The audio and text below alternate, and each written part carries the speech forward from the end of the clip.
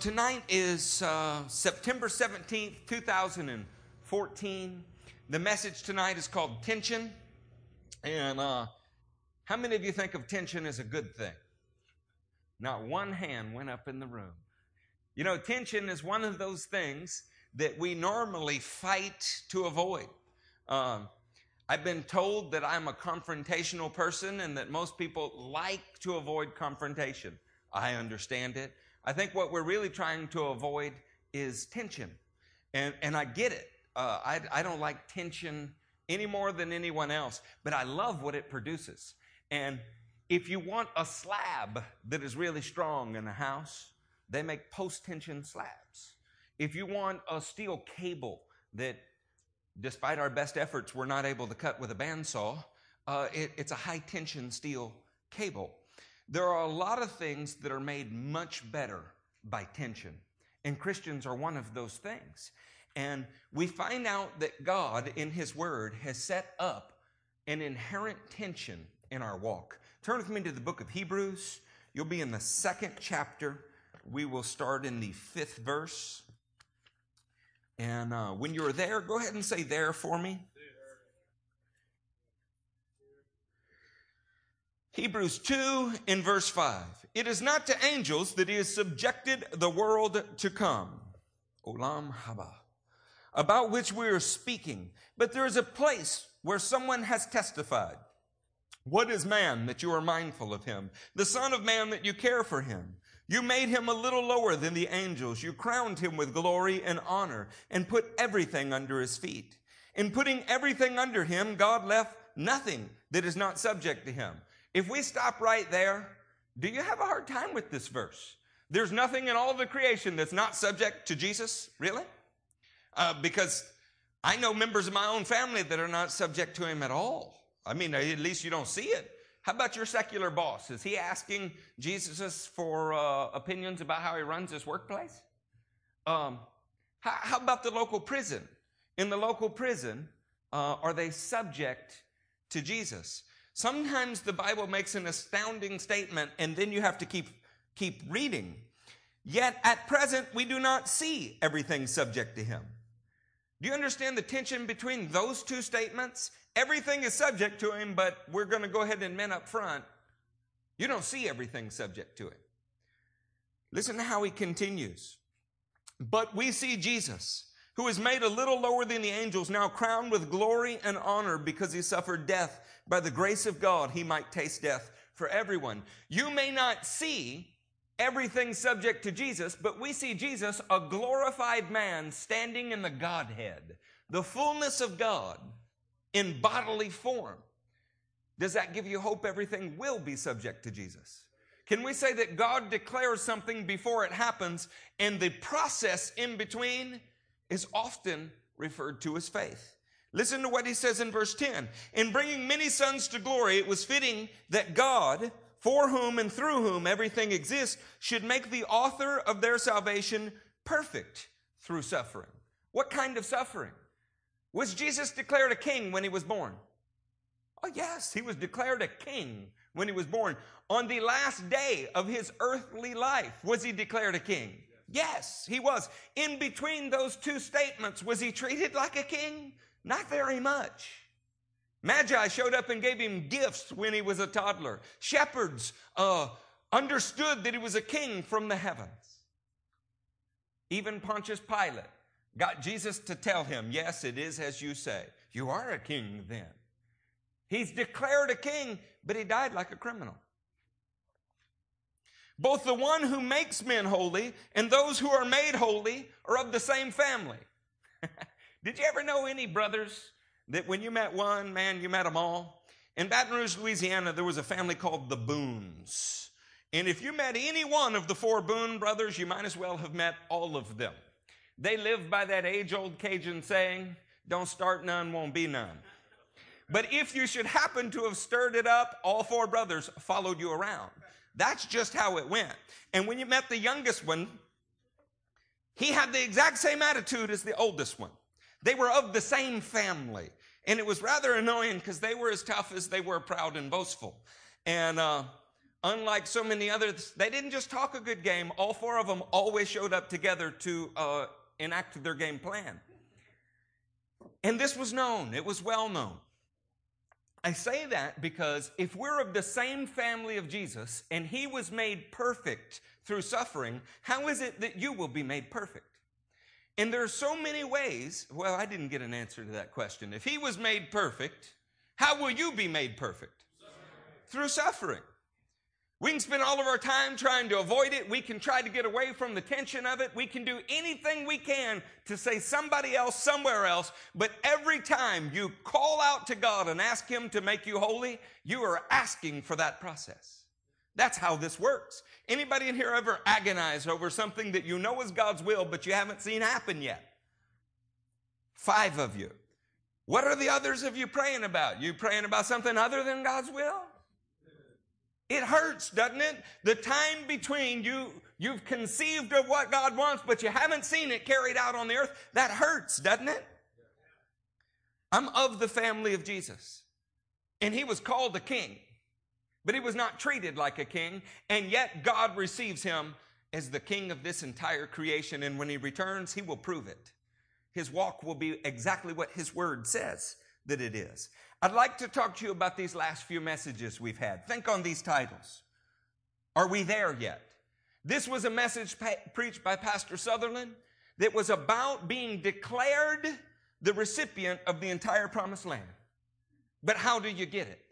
Little by little. God didn't drive it all out in a day. One man says, look, God said we're going to get all this, and all we have is this one city. Another man looks and says, he said we're going to get all of this, and he's already proven it to us by giving us one city.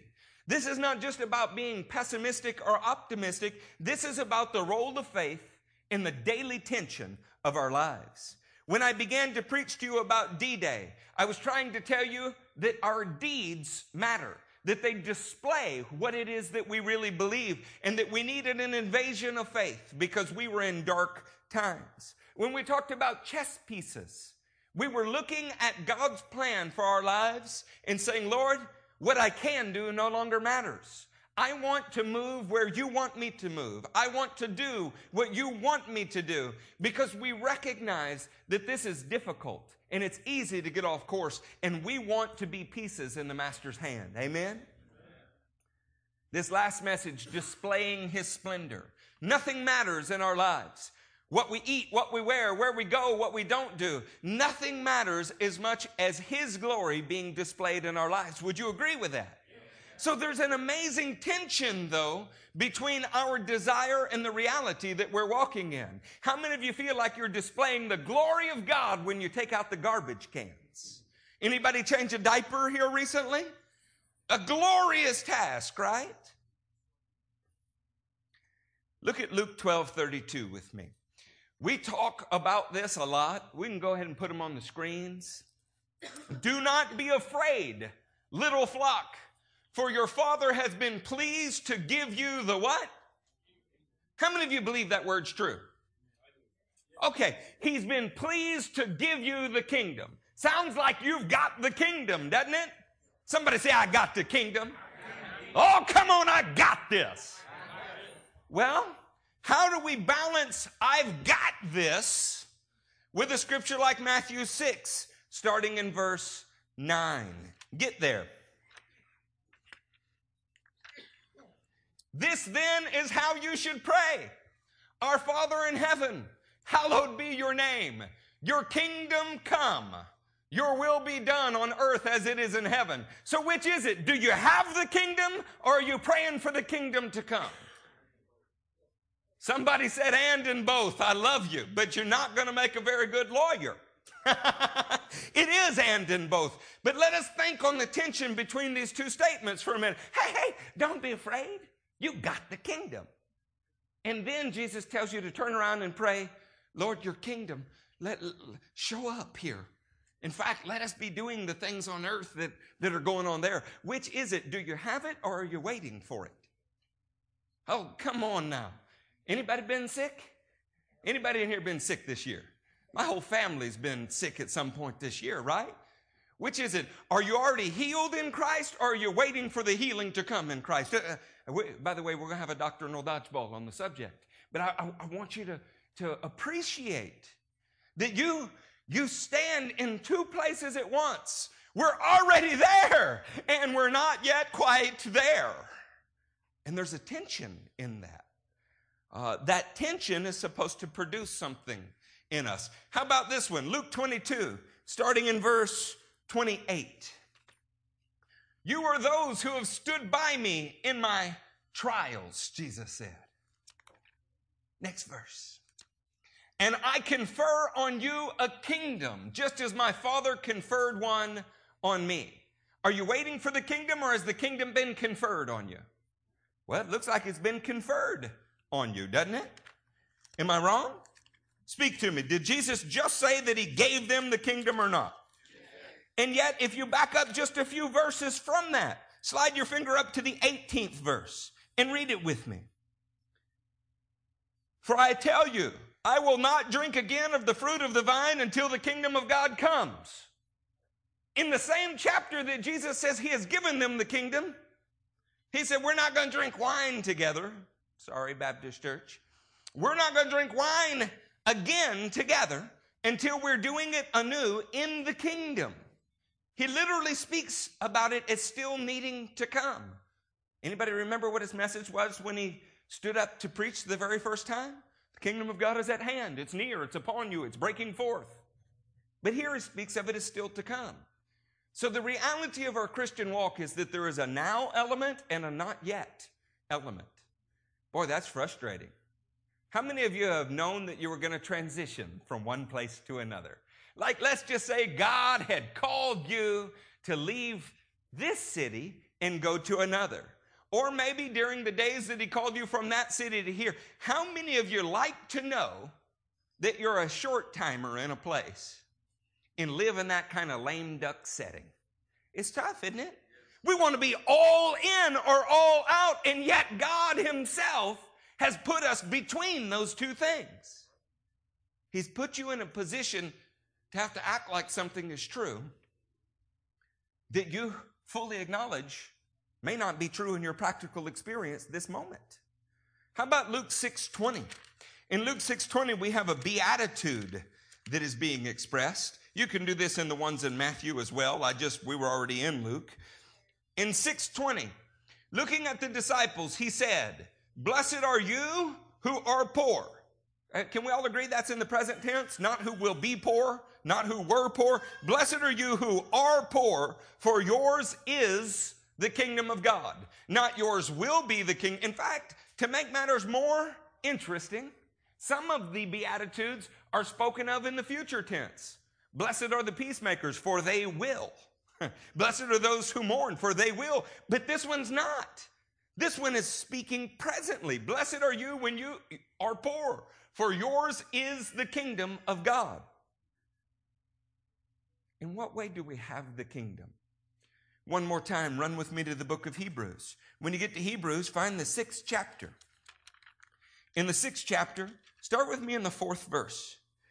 It is impossible for those who have once been enlightened, who have tasted the heavenly gift, who have shared in the Holy Spirit, who have tasted the goodness of the Word of God and the powers of the... So which is it? Are we in that age, or have we simply tasted of that age? How many of you have tasted of the kingdom of God? Oh man, when you've been born of heaven, something of heaven is inside you. It's a reality. It's a surety. It is there. But do you have all you want to have? And therein lies a real problem. We would like for many of these experiences to be absolutely as sure as a mathematical formula. But I want to show you some ways in which the Bible acknowledges this tension and what it was meant for. How was Jesus made perfect? Through suffering. And whose family are you in? When we think of suffering, you think of a Roman beating you. At least when you think in biblical terms. You think of somebody confiscating your property. But do you know what else is suffering? There is an agony involved in having to trust in what you cannot see. There is an agony involved in being told something is true that nobody else can see is true. And on one day you feel like it's true and on another you don't. But in the name of Jesus, you're not going to swerve from the left or the right. Let's take Romans 4:17. And that way we can speak about the way in which the patriarch did this. In Romans 4, starting in verse 17. As it is written, I have made you the father of many nations. Who are we speaking about? He is our father in the sight of God, in whom he believed. The God who gives life to the dead and calls the things that are not as though they were. God calls the things that are not as though they were. So is he lying or is he speaking in faith? Well, who would he have to trust? Himself. All he would have to do is trust himself. Is he trustworthy? He sees the end of a matter from the beginning of the matter, but who cannot see that? So this is a way in which he can call you holy and then tell you to be holy. He can speak something into existence that is not there and then cause it to come about. Have you ever read the first chapter of Philippians, somewhere around the 6th verse, where he said, I'm confident of this. He who began a good work in you is able to bring it to completion. Is it all right to call a man a mechanic before he's graduated from trade school? Well, if you're God, it's okay, because it's not uncertain. Against all hope, Abraham in hope believed, and so became the father of many nations. Against what? All hope. He in hope believed. Was there a little tension involved in that? You ever read about Abraham's life and wondered what it must have been like to go announce to everyone, I'm a exalted father? Oh, that's really cool. Tell me about your children. Don't have any.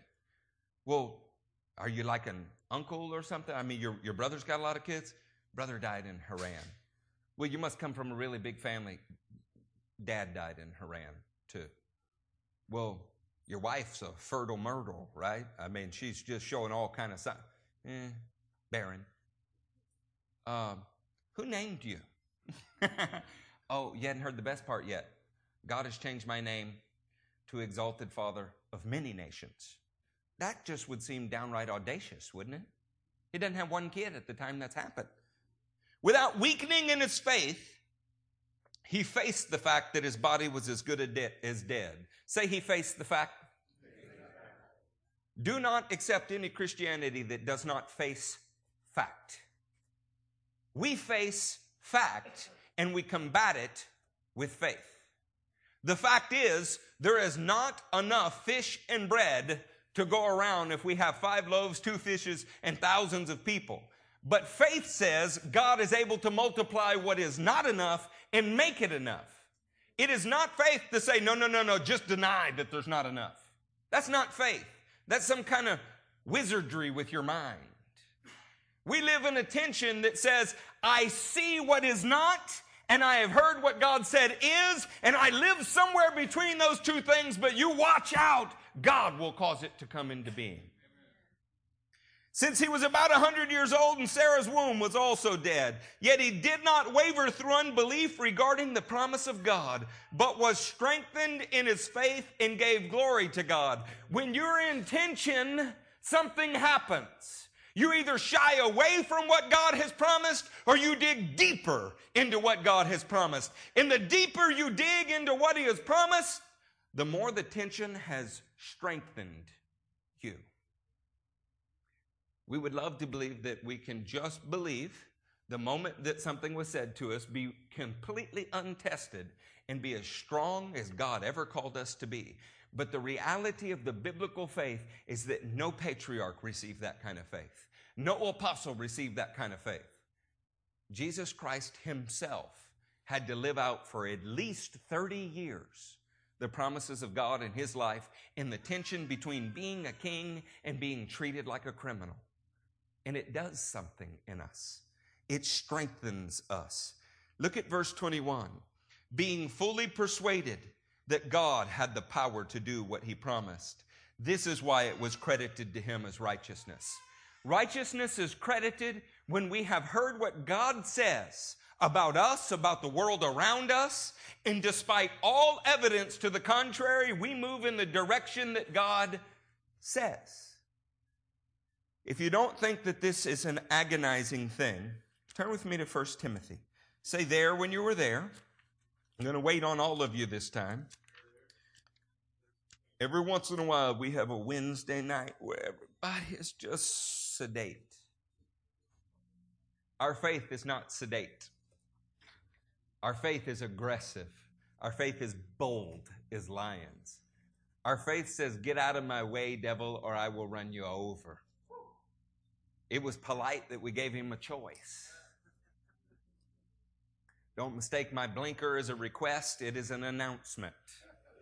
Not retreating, I'm advancing in a new direction. We have a bold faith. Is there such a thing as a good fight? I mean, how many of you like to see some great big old guy beat up on some little guy? Not one hand went up in the room. Does something inside you smile when somebody's being picked on and they're small and the one who's picking on them is big and he turns around and knocks him out? Yes. I love those videos. It's terrible. They're men made in God's image and I'm not supposed to love them. And something inside, it just speaks to me. I'm not even all that excited to see a perfectly even matched struggle. I'm not. I know everyone is that likes that kind of stuff. You want to see two boxers that are in their prime, all those things. I want to see the one that's past his prime, that is broken down, that has run out of the sport, knock out the heavyweight champion. That's what I like to see. I like the underdog. That just speaks to my heart. Paul speaks to Timothy and he says, fight the good fight of faith. How impossible is it, though? The kind of things that are said to a Christian that are in tension between the truth. How about, it's one thing to be caught in the tension of what God says and what the world says, right? That's one kind of tension. Have you ever been caught in the tension between two things that God has said, though? Oh, my goodness, that is a serious kind of tension. We're going to examine some of those in a minute. Fight the good fight of faith is agonizomai. It's where you get the word agony. Fight. Agonizomai. The good agon of pistis. Faith. Both words fight there mean, shockingly, fight. They can mean to strive, to contend, to struggle for. The Apostle Paul is saying, agonize the good agony of faith. It's supposed to hurt some. It's supposed to leave you rubbed raw some. It's supposed to cause you to bleed and to cry sometimes. It's supposed to be agony. And there's a good reason for it. In the middle of all of that suffering, in the middle of all of that difficulty, character is being born.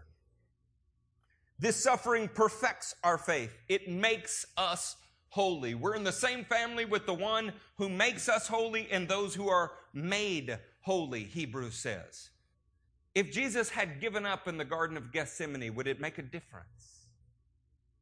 If Jesus had accepted someone's offer to become king early, would it make a difference? If Jesus had taken the easy way out and we never got past Matthew 4 because he accepted the devil's offer, would it make a difference? But the fact that he endured everything that he did, it proves him perfect, doesn't it?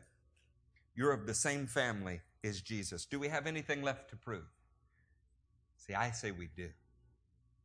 We can live in a world that says, I don't care what anybody thinks. I've got nothing left to prove. In fact, let me submit this to you before we move forward. Have you ever heard about so much senseless, meaningless suffering? Anybody?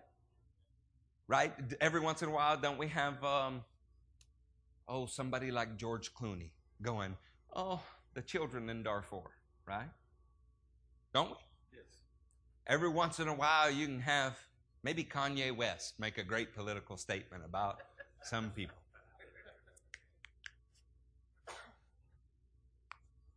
What if there is no such thing as meaningless suffering? What if there is no such thing as senseless suffering? What if everything that was ever suffered was meant to produce something in the people? You say, well, but it's so bad out there. How bad is crucifying your son? And yet, if we didn't have that kind of tension, where would you be? I would maintain to you, Christian soldier, that our commanding officer never, ever has caused you to suffer in a meaningless way. He's giving you the opportunity to do something. He's building in you something, and it is for His glory and His splendor that you would be developed into who you are. This ought to give some meaning to some terrible things in your life. In Ephesians 1:7, think of this. In Him we have redemption through His blood, the forgiveness of sins in accordance with the riches of God's grace. What do we have? What's wrong with y'all? What do we have? Come on again. What do we have? Ibrahim, what do we have? Oh, you got to stand up. What do we have? I want to hear it. You have it. Do you have it? How about you, Sash? Do you have redemption? You, Ray, you got redemption? I have it. Go 7 more verses. What's the 14th verse say? Who is a deposit guaranteeing our inheritance until the redemption of those who are God's possession. So do you have redemption, or are we still waiting for redemption? So do you have partial redemption and we're waiting on full redemption? How does this work? How many of you have a day where you feel like you are God's chosen? Anybody? Oh man, God's man of power for the hour. Look out! Here I am. Followed by a day where you're like, I'm barely hopefully saved. We're living in the tension between being declared redeemed and it not yet being a physical reality.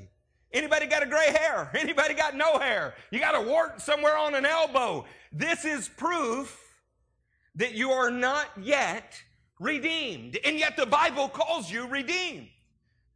Despite all of our medical advancements, we're still dying at a rate of 100%. This is incontrovertible proof that the human race is not redeemed, and yet we're redeemed. It's more like we're declared to be redeemed. And what did He give us as proof? His Spirit. His Spirit inside of you is testifying with you that you're redeemed. On the days you don't feel redeemed, His Spirit is still there. On the days you didn't act redeemed, His Spirit is still there. You're living in that tension, and it's supposed to produce something in you. In Romans 8, in verse 15, for you did not receive a spirit that makes you a slave again to fear, but you received the spirit of sonship. Another way to say it is the spirit of adoption. Say, I have received. The spirit of adoption. Now look at the 23rd verse.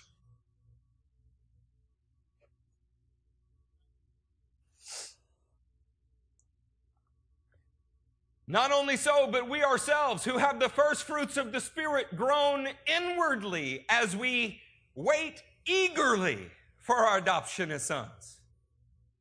You have the spirit of adoption, but you're waiting for the adoption. And what does it cause inside of you? Groanings, it says. If you have never been reduced to groanings in your prayer life, where you really don't even have another word to speak, so that Eli, the corpulent priest at Shiloh, could come and lean over you and think that you were drunk, then you may never have really been caught in this kind of tension. But praise God, when you take a little Hebrew woman named Hannah and you put her under this kind of tension, do you know what comes out? Supernatural faith. This is the Holy Ghost flexing inside of you. This is the Holy Ghost who's rising up above your circumstances. God intentionally put you in this. We could divide into camps. We could say in one camp, no, I already got it. It's done. Deny everything that you see other than the fact that it's done. Of course, they would be ignoring this scripture that says we're still waiting for it. So what we could do is we could get on this side and say, you don't have any of it. I mean, God said we're waiting for it, so it's not there. Don't expect it. Don't look for it. Don't yearn for it. And we might even have something like, I don't have to name them. You can figure that out, can't you? We were meant to struggle in between these two things. We were meant some days to feel the adoption of the living God, and other days to be painfully aware that we're not there yet. Our God lets you be there and not quite there all at the same time because it's forming something in us. How about Ephesians 2:6? The first time I read this in my Bible, I thought I misread it, just to be perfectly honest. A book called The Believer's Authority in Christ, written by Kenneth Hagin. I read it in his book and I crossed it out because I thought it was a mistake. And then I went to my Bible and had to read it twice in my Bible because I didn't think it could be true. Now, I was only 18, but in the church I was in, these kind of things were never said. And God raised us up with Christ and seated us with him in the heavenly realms in Christ Jesus. Look at your feet. As beautiful as they are they in the heavenly realms? But he says they're in the heavenly realms. You are seated with Christ. Pair that with this idea. 2 Corinthians 5, starting in verse 2. Meanwhile, we groan, longing to be clothed with our heavenly dwelling. In Ephesians 2, you're in the heavenly dwelling. In 2 Corinthians 5 and 2, you groan and are longing for the heavenly dwelling. Have you noticed now the word groan show up twice? We got any mamas in here? How many of you went through your whole labor with a smile, handing out sugar plums? And when you're in agony, sometimes there's a little groaning involved. We are going to fight the good fight. How dare Paul call your suffering a good fight? A good fight of faith. But it is good. It's good for you. It's good for God. It's good for the whole planet. It might even prove that you are as genuine as God says you are. Somebody say amen. It's time to go ahead and acknowledge something. Let's take 1 John 5:4. This is a good place to acknowledge something. For everyone born of God overcomes the world. This is the victory that has overcome the world, even our faith. Could there be a stronger statement in all of the word? Everyone born of God overcomes the world. Are you born of God? Yes. Then we overcome the world. This is the victory. Come on, say victory. Victory. This is the victory that has overcome the world, even our faith. That's a bumper sticker scripture right there, man. Get that one tattooed on your forehead. Does anybody doubt the truthfulness of this? Let's look at James 3:2. We all stumble in many ways. What? Are you born of God? Get the victory. Overcome the world. James says we all stumble in many ways. If anyone is never at fault in what he says, he's the perfect man. How do you reconcile those two things? We all stumble in many ways, and yet if you're born of God, you've overcome the world. Which is it? How can it be both? You're a walking paradox. You're like an enigma wrapped in a riddle. God has said something about you that only God could see as true. And you have to trust him for it. You have to look past your stumbling.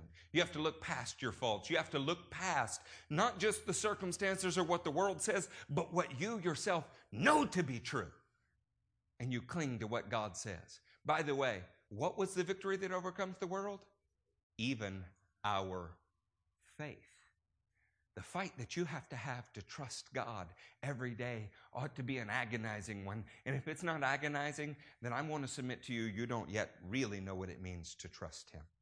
You may have heard these concepts before, but if you're not in agony over them, then you probably are either thinking too high of yourself or too lowly of yourself. The word puts you between these two principles, and it does it on purpose. While we're speaking of between two principles. In Genesis 2, there's a tree in the middle of a garden, is there not? How was life in Genesis 2? I mean, how long were they in the garden? I don't know, but we could call them the salad years if you want. I mean, we got no idea how long they were there. But I would say it's pretty good. They're walking with God in the cool of the day, right? We got one man and one woman, so we got a whole host of problems that have not shown up yet. No inference that they have even their first child yet, right? How good is life? The only thing they know is what God has told them is good. They've got no knowledge of anything evil. Have you ever seen somebody learn something truly horrific and the shame that happens with it? They've never experienced that. They've never seen anything die. For as many years as they were there, and could have been thousands, we have no idea. It was good. You ever read Revelation 22? In Revelation 22, there's a tree and there's a garden, and the people of God are eternal again. Life's pretty good. The leaves of the tree for the healing of the nations. It turns out it's just that tension in between those two trees that is so hard. Well, what is it for? This is your opportunity to show faith. This is your opportunity to be developed by tension. This is your opportunity to say, I know what God has said man's purpose is, and I know where God says we'll end up, and I'm going to live like it right now, even if it hurts me. So yeah, somebody should say amen to that. Oh, I'm preaching better than you guys are listening. Irma, you could say amen to that, huh? Bob, you give me an amen? We'll sit here all night until I hear some amens. Larissa, do I get an amen? I'd like to talk to you about a different kind of statement of faith. So many times you see the word statement of faith, and then what follows are the most generic principles that you could possibly find. It's almost as if our statement of faith was meant to offend no one, to make sure that there's not a chance anybody might not come to your church because of it. Not much of a statement of faith then. How about this? In Romans 6, say there when you're there, starting in verse 1, let's consider this a statement of faith. 6:1. What shall we say then? Shall we go on sinning so that grace may increase? By no means. Oh, friends, look into that word sometime. We died to sin. How can we live in it any longer? Or don't you realize that all of us who were baptized into Christ Jesus were baptized into his death? We were therefore buried with him through baptism into death, in order that just as Christ was raised from the dead through the glory of the Father, we too may live a new life. If we have been united with him like this in his death, we will certainly also be united with him in his resurrection. For we know that our old self was crucified with him, so that the body of sin might be done away with, that we should no longer be slaves to sin, because anyone who has died has been freed from sin. Can we say that it is a statement of faith that you have died to sin? Could you say it's a statement of fact? Oh. Every once in a while you ask a question to a large crowd like that, and somebody goes, yes, me. And you're like, I'm going to avoid the temptation to challenge you on that.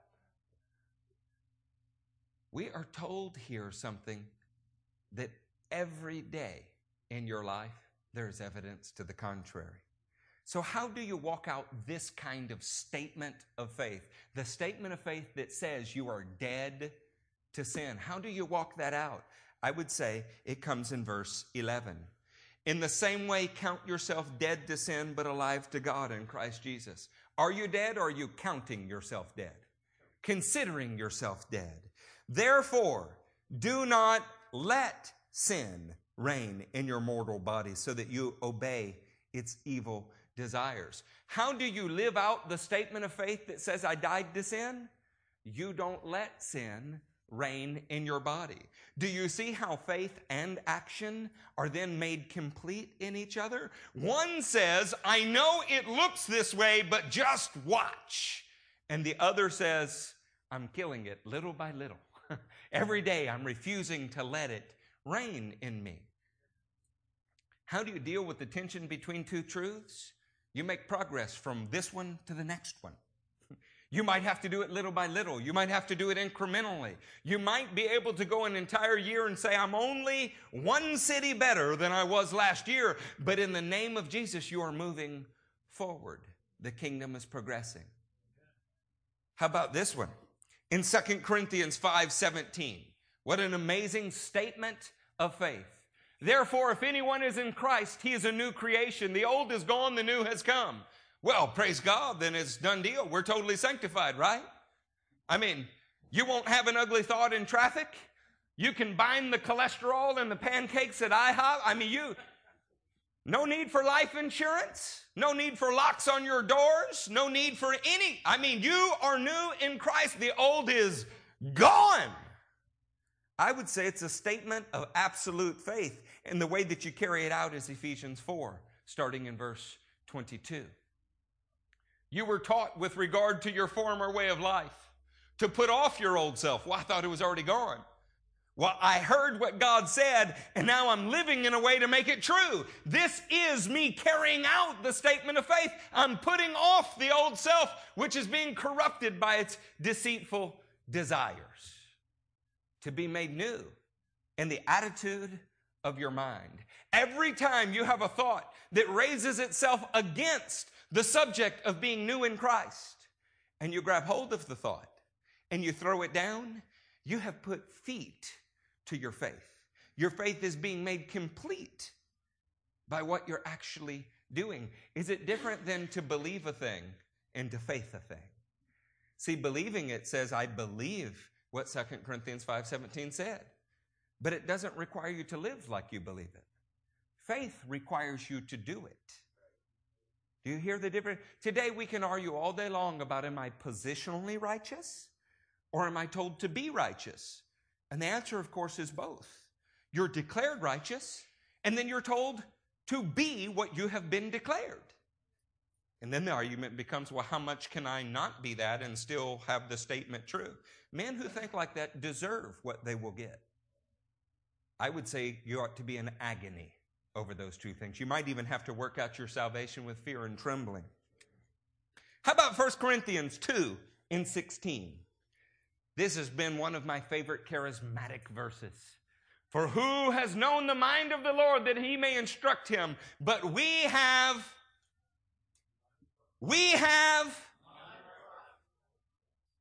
Oh man, next time you have a math problem, next time you have to troubleshoot an air conditioner, the next time you have an unsolvable problem, you just stand and go, I got to run to Christ.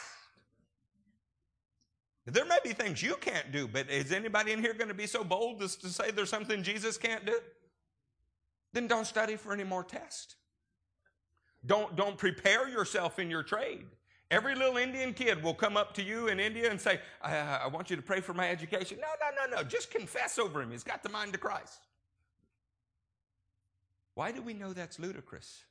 Because this is a statement of faith. This is something that is true, and yet that's not all there is to it. It's not quite that simple. How about Colossians 3:1-2 for how to carry out your statement of faith? Since then you have been raised with Christ. Set your hearts on things above, where Christ is seated at the right hand of God. Set your minds on things above, not on earthly things. We're told we have the mind of Christ, and then you're told how to reset your mind. So do we have the mind of Christ? Well, you have access to it. Do we have healing? You have access to it. Do we have salvation? Yeah, you can walk in it. Simply knowing that these things are true, is that enough? I don't think so by a long shot. I would actually say there's value in knowing that these things are not true, but they can be. How about 1 Corinthians 1:30? It is because of him that you are in Christ Jesus, who has become for us the wisdom of God. That is our righteousness, holiness, and redemption. Say, I'm righteous as Christ is righteous. I'm holy as Christ is holy. I'm as redeemed as Christ is redeemed. You have good scriptural ground to stand and say that, but understand it is a statement of faith. Say, well, how could you say that? If God said it, it's true. Yes, if God said it's true, but is it all God said? How about Romans 12 and verse 2? How do you be the righteousness of God in Christ Jesus? I would say it happens when you do not conform any longer to the pattern of this world, but be transformed by the renewing of your mind. Then you will be able to test and approve of what God's will is, his good, pleasing, and perfect will.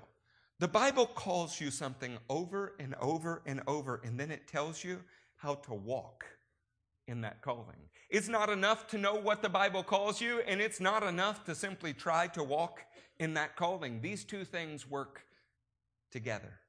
Every revelation has a response. And when you get the revelation that you are the righteousness of God in Christ Jesus, the response is to refuse to be conformed to the pattern of this world, to renew your mind.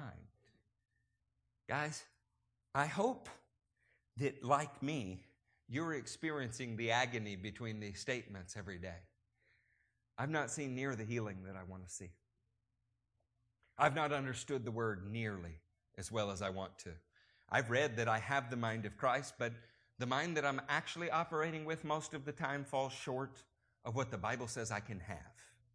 I can have the mind of Christ, but I have to set my mind on things above. Yeah? There's an agony in that. When dealing with the difference between what the Bible says you are and what it also acknowledges that you are still becoming, we can rejoice in the agony of the good agony of faith, or fighting the good fight of faith. Here's how Peter put it. 1 Peter 1, starting in verse 7. These have come, speaking of trials, speaking of these agonies, these have come so that your faith of greater worth than gold, which perishes, even though refined by fire, may be proved genuine. Do you want your faith proved genuine? It happens when you've heard what the Bible says and you are striving to make it true in your life. Proved genuine and may result in the praise, glory, and honor when Jesus Christ is revealed. Have you ever noticed something? You don't have to turn to these. I just want to tell you that the apostles who went before us were no strangers to this. In Philippians 2:8, Paul says that, pray for me that I may have less anxiety. Tonight, Haley quoted Philippians 4 and 6, said, do not be anxious about anything. The same man that in the second chapter of a letter says, if you sin so-and-so and you pray for me, I will, I'll have less anxiety. Later in the very same letter says, don't be anxious about anything. We've always been caught, and he let you know. I mean, before he writes, don't be anxious about anything, he says, pray for me that I would have less anxiety. He's letting you know about that tension and what it's producing in him. The whole 7th chapter of Romans is about that tension. There's this good that I want to do, but I find there's evil right there next to me. Turn with me to Romans 7. We're going to close with these thoughts.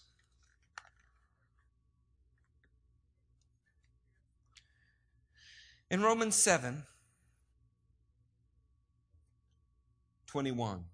So I find this law at work. When I want to do good, evil is right there with me. Why didn't he just declare it in faith? For in my inner being I delight in God's law. But I see another law at work in the members of my body, waging war against the law of my mind and making me a prisoner of the law of sin at work within my members. What a wretched man that I am. This is the same guy that wrote, you are the righteousness of God in Christ Jesus. Can he be both wretched and righteous? He's counting himself dead to the wretched part. What a wretched man I am. Who will rescue me from this body of death? Thanks be to God through Jesus Christ our Lord. So then, I myself in my mind am a slave to God's law, but in my sinful nature, or flesh if you like, a slave to the law of sin. He had both working in him, but he's judging Christ as bigger. Therefore, there is now no condemnation for those who are in Christ Jesus, because through Christ Jesus, the law of the Spirit of life set me free from the law of sin and death. For what the law was powerless to do, and that it was weakened by the sinful nature, God did by sending his own Son in the likeness of sinful man to be a sin offering. Saints, we have an advocate. And the more tension that is there, the more you have to rely upon your advocate. I'd like you to hear just two very practical examples. In Acts 5, in verse 41, the apostles left the Sanhedrin rejoicing. This word means to leap and spin hilariously, because they had been counted worthy of suffering disgrace for the name. How did they deal with tension? Listen, are these men worthy of respect? Were they worthy of honor? Were they declared kings with Jesus, sitting on 12 thrones, judging the 12 tribes? They had been conferred with a kingdom. How were they being treated? Like common criminals, which was exactly the kind of tension that Jesus lived under. And so they counted it a joy to suffer that kind of disgrace. Have you ever read the 5th chapter of Romans? Could we go there? Romans 5, verse 3. Listen to what it produces. Not only so, but we also rejoice in our sufferings, because we know that suffering produces perseverance. Perseverance, character. And character, hope. The living God is producing in us character of Christ. In other words, through what you're enduring, the tension between God saying you are holy and then telling you to be holy. The disparity between those things causes you to beat your chest and cry out to the God who both calls you holy and tells you to be holy, to make up the difference for you. And persevering in that, knowing that God has said, heal the sick, raise the dead, and your practical experience of praying for someone in a coffin and them not getting out either causes you to throw away the book and say it doesn't work, or to beat your chest and cry out to God to make up the difference between what he said you can do and the reality of what you're faced with. And something magical happens in this. That perseverance that you have to fight for causes you to treasure the character that is being revealed in you. Church, this is a genuine faith. I'm going to tell you, we can look for great men who have this mastered somewhere. And you'll only find them in books, because if you met them in reality, you would know that they didn't. Or you can find the God that made you think those men were great because they wrestled with this tension. I love John G. Lake. I love Smith Wigglesworth. I love Lester Summerall.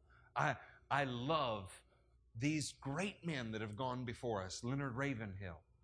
I mean, you can go on and on and on, and I guarantee you every one of them lived in the exact same place you do, declared to sit in the heavenlies, but your feet are standing firmly on the earth, and you had to fight in faith for the tension between those two things. What did it produce in them? R.W. Schambach. What did it produce in them? David Wilkerson. What did it produce in them? We call them God's generals. They knew how to lead because they knew how to hurt. They knew how to pray because they knew they needed to pray. This is what God's developing in us. We can put rocks on our stage from Azusa Street, but this is what Azusa lived through that made that rock worth bringing here. Are you hearing me? So your hope deferred, your long time struggle, this is your very great opportunity to show genuineness of faith and the character of Christ. We can neither give up and concede, nor can we declare it won. The truth is, we're in the agonizing fight of faith, and it's worth being in. Could y'all stand to your feet?